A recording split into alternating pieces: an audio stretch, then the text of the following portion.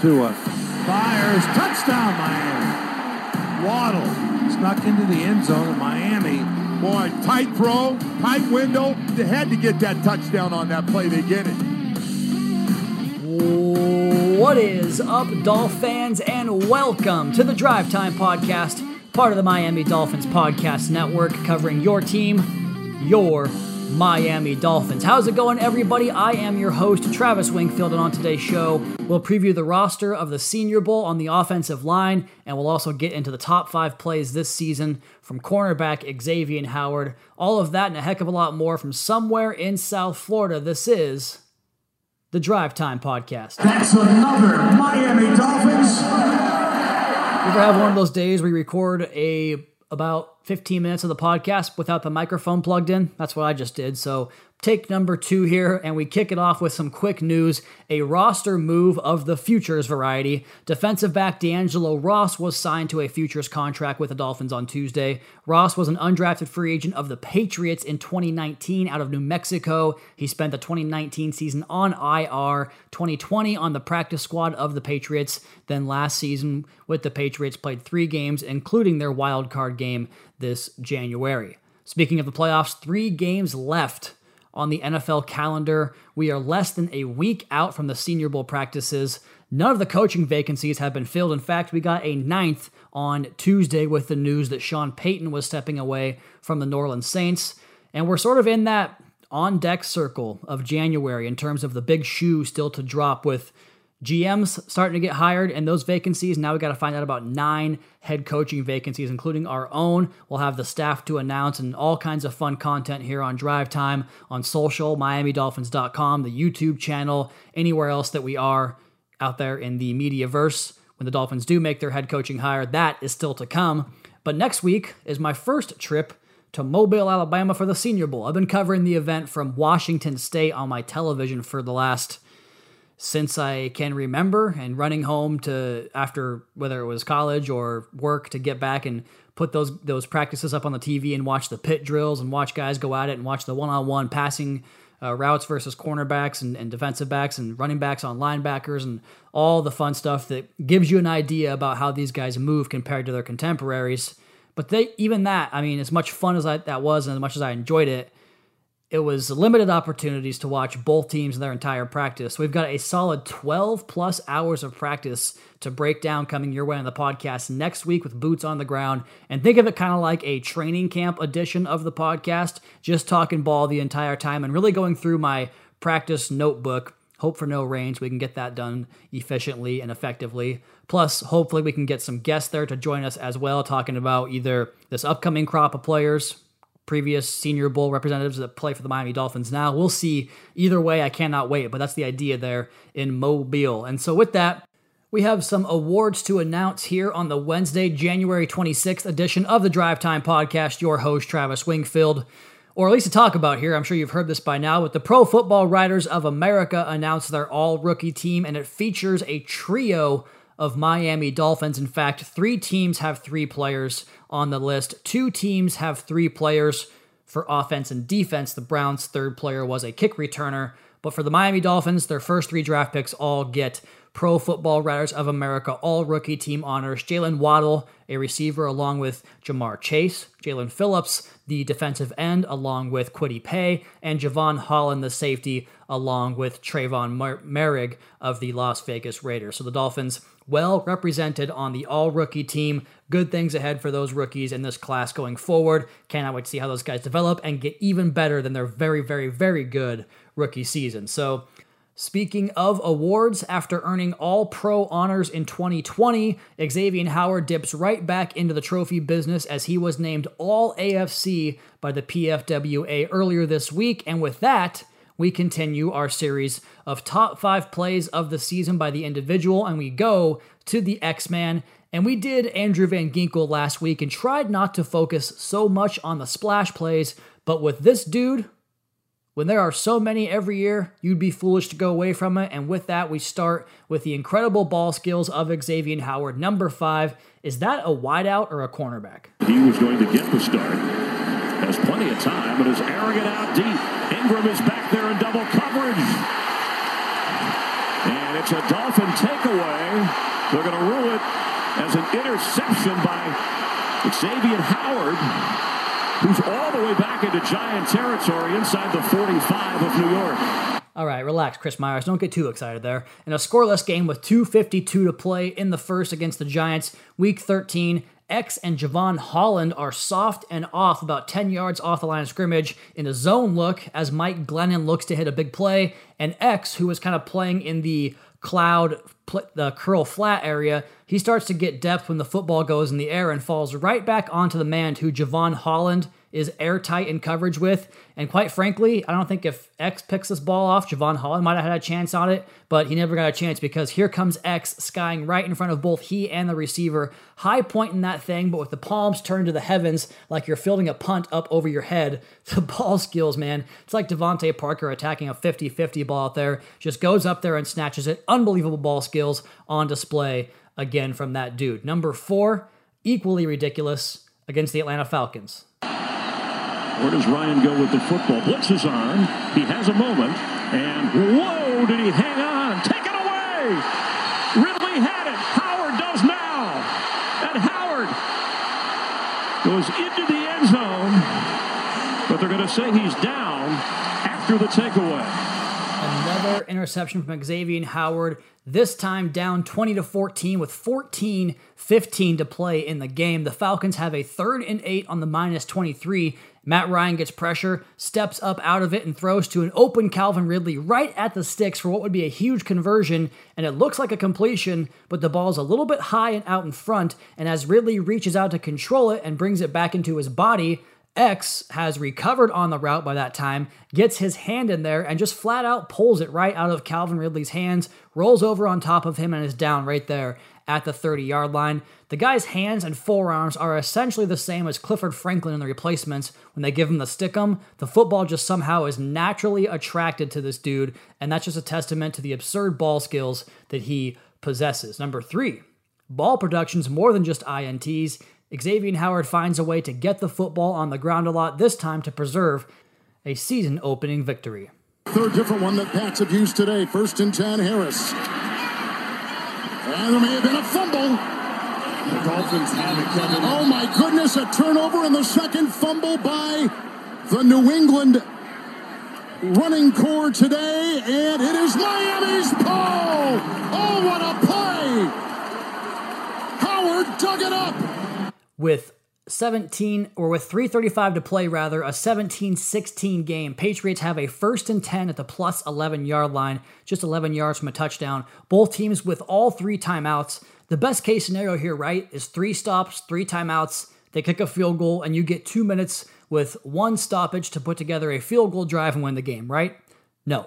There's a better scenario, the one where your all-pro corner condenses into the box with a wideout who has motioned into a nasty split in tight to the formation. The run comes right at him. You've got Baker and Rowe coming off blocks to get hits on Harris, and then X goes in face first into the fan with the hand on the football, claws that thing out, and falls on top of it, and then Tua hits Parker on 1st and 14 after a holding call to set up 2nd and inches. Then Miami converts and puts the game away on offense.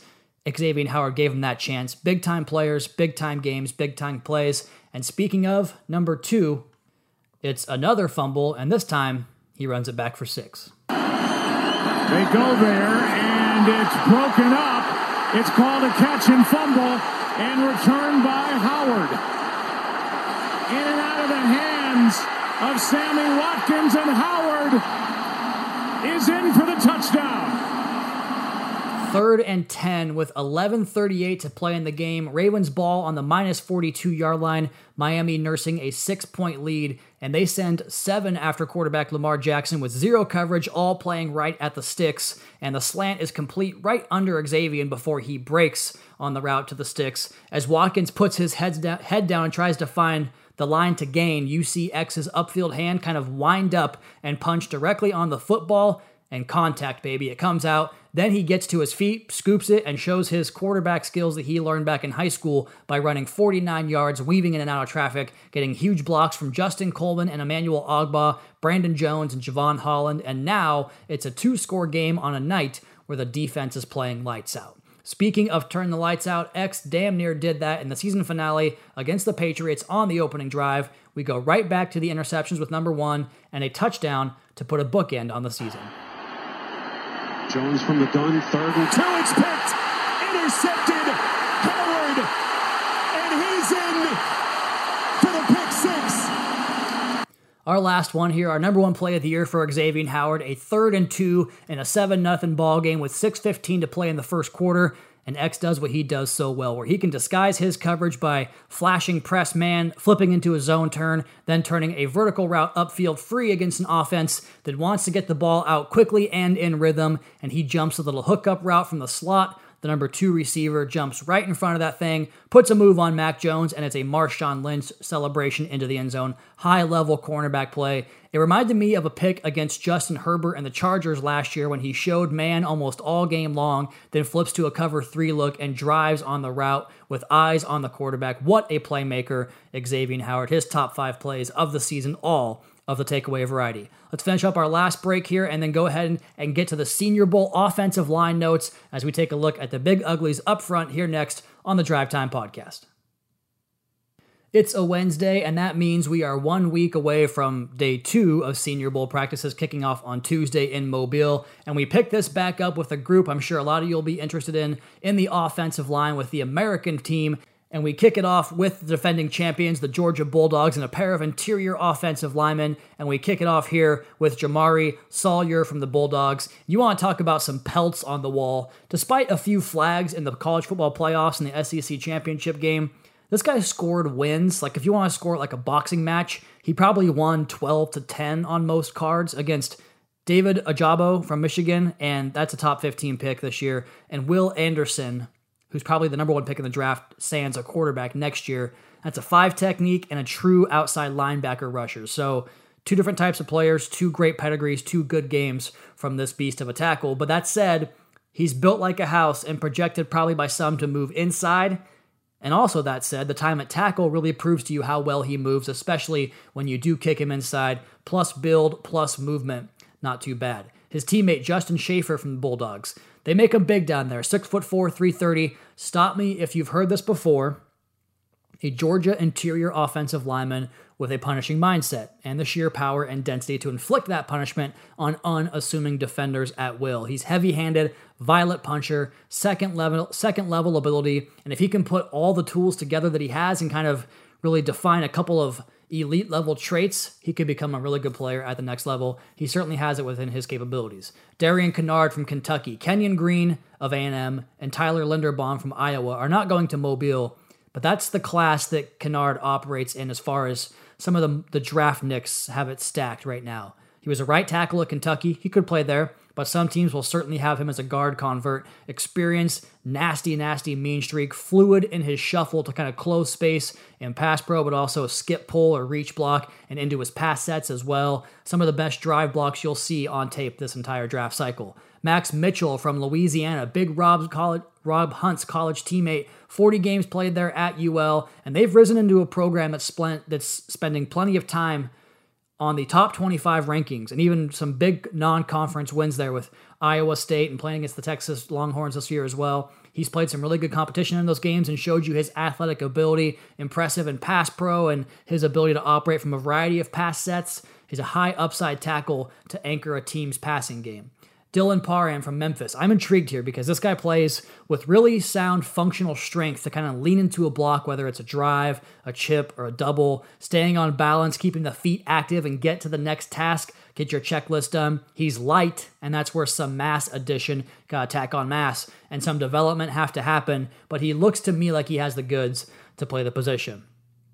How about Braxton Jones out of Southern Utah? Well, when you go to the Senior Bowl, there's always going to be some guys you have not seen, and Southern Utah's Braxton Jones is one of those guys for me. Cade Mays from Tennessee. Some interesting facts here about Cade Mays. Former 5-star, playing at Georgia where it's power, and then in Tennessee where it's more zone. He started games at every spot but center in his career. He's 325 pounds and plenty of tape where he drives his man into the turf. Grip strength, powerful punch, real phone booth mauler type.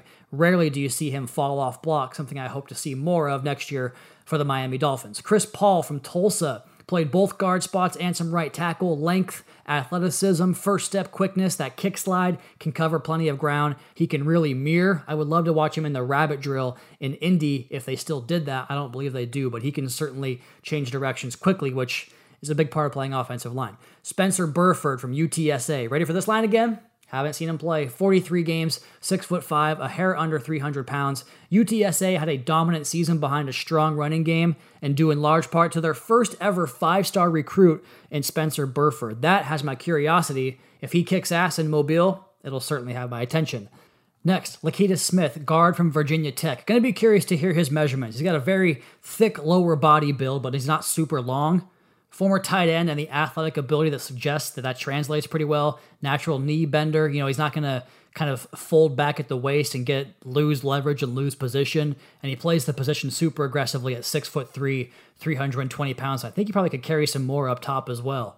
At guard, also Luke Fortner from Kentucky, 33 straight starts, 6'6", 300 pounds, second level ability, position versatility, captain, smart technician, all the superlatives with a 5-year super senior there at Kentucky. National team, Zion Johnson from Boston College. Among the offensive guards, he's up there, or I should say interior, he's up there with Kenyon Green if he stays at that position, Tyler Linderbaum, the top center on most people's boards, and Darian Kinyard from Kentucky on most of the boards is the clear-cut top 4 interior offensive line prospects. Consider me a fan. 3 seasons a starter, 1 at tackle, and you want to talk about mean, aggressive play, that's Zion. He's smart, technically sound, as they tend to be in that Boston College offensive line group, the 2 Lindstrom bros, and now him on the interior offensive line the last 3 or 4 years. He's the kind of guy that if you really want to help your quarterback have clean interior pockets, take him and don't look back because he's pretty good in pass pro. Andrew Stuber from Michigan, massive people mover, 6'7", 338 pounds, wide base, gains leverage with sound hand placement. He can seal and wall off an edge like nobody's business. Good burst out of his stance for a dude that large, but he also plays patient. You're not going to see him playing out over his skis and lunging a whole lot. Speaking of large, Daniel Falele from Minnesota. I love this guy's game. One of my favorites in the class for the absurdity of playing with that quickness and nimbleness that he does at 380 pounds. Did you not hear that? 380 pounds. Certain things in a player you can't teach, and he has them. To play at that skill set at that size is rare. The best part is that he's still refining all those raw traits. He's a former rugby player with just 3 seasons experience of football, all on the collegiate level with the Gophers. Row the boat, go, Ski-U-Ma. And as is the case with any player, coaching is always crucial, but if Falele develops all of that potential, he's got as much upside as anybody in this class. Speaking of high draft picks, Bernard Raymond from Central Michigan.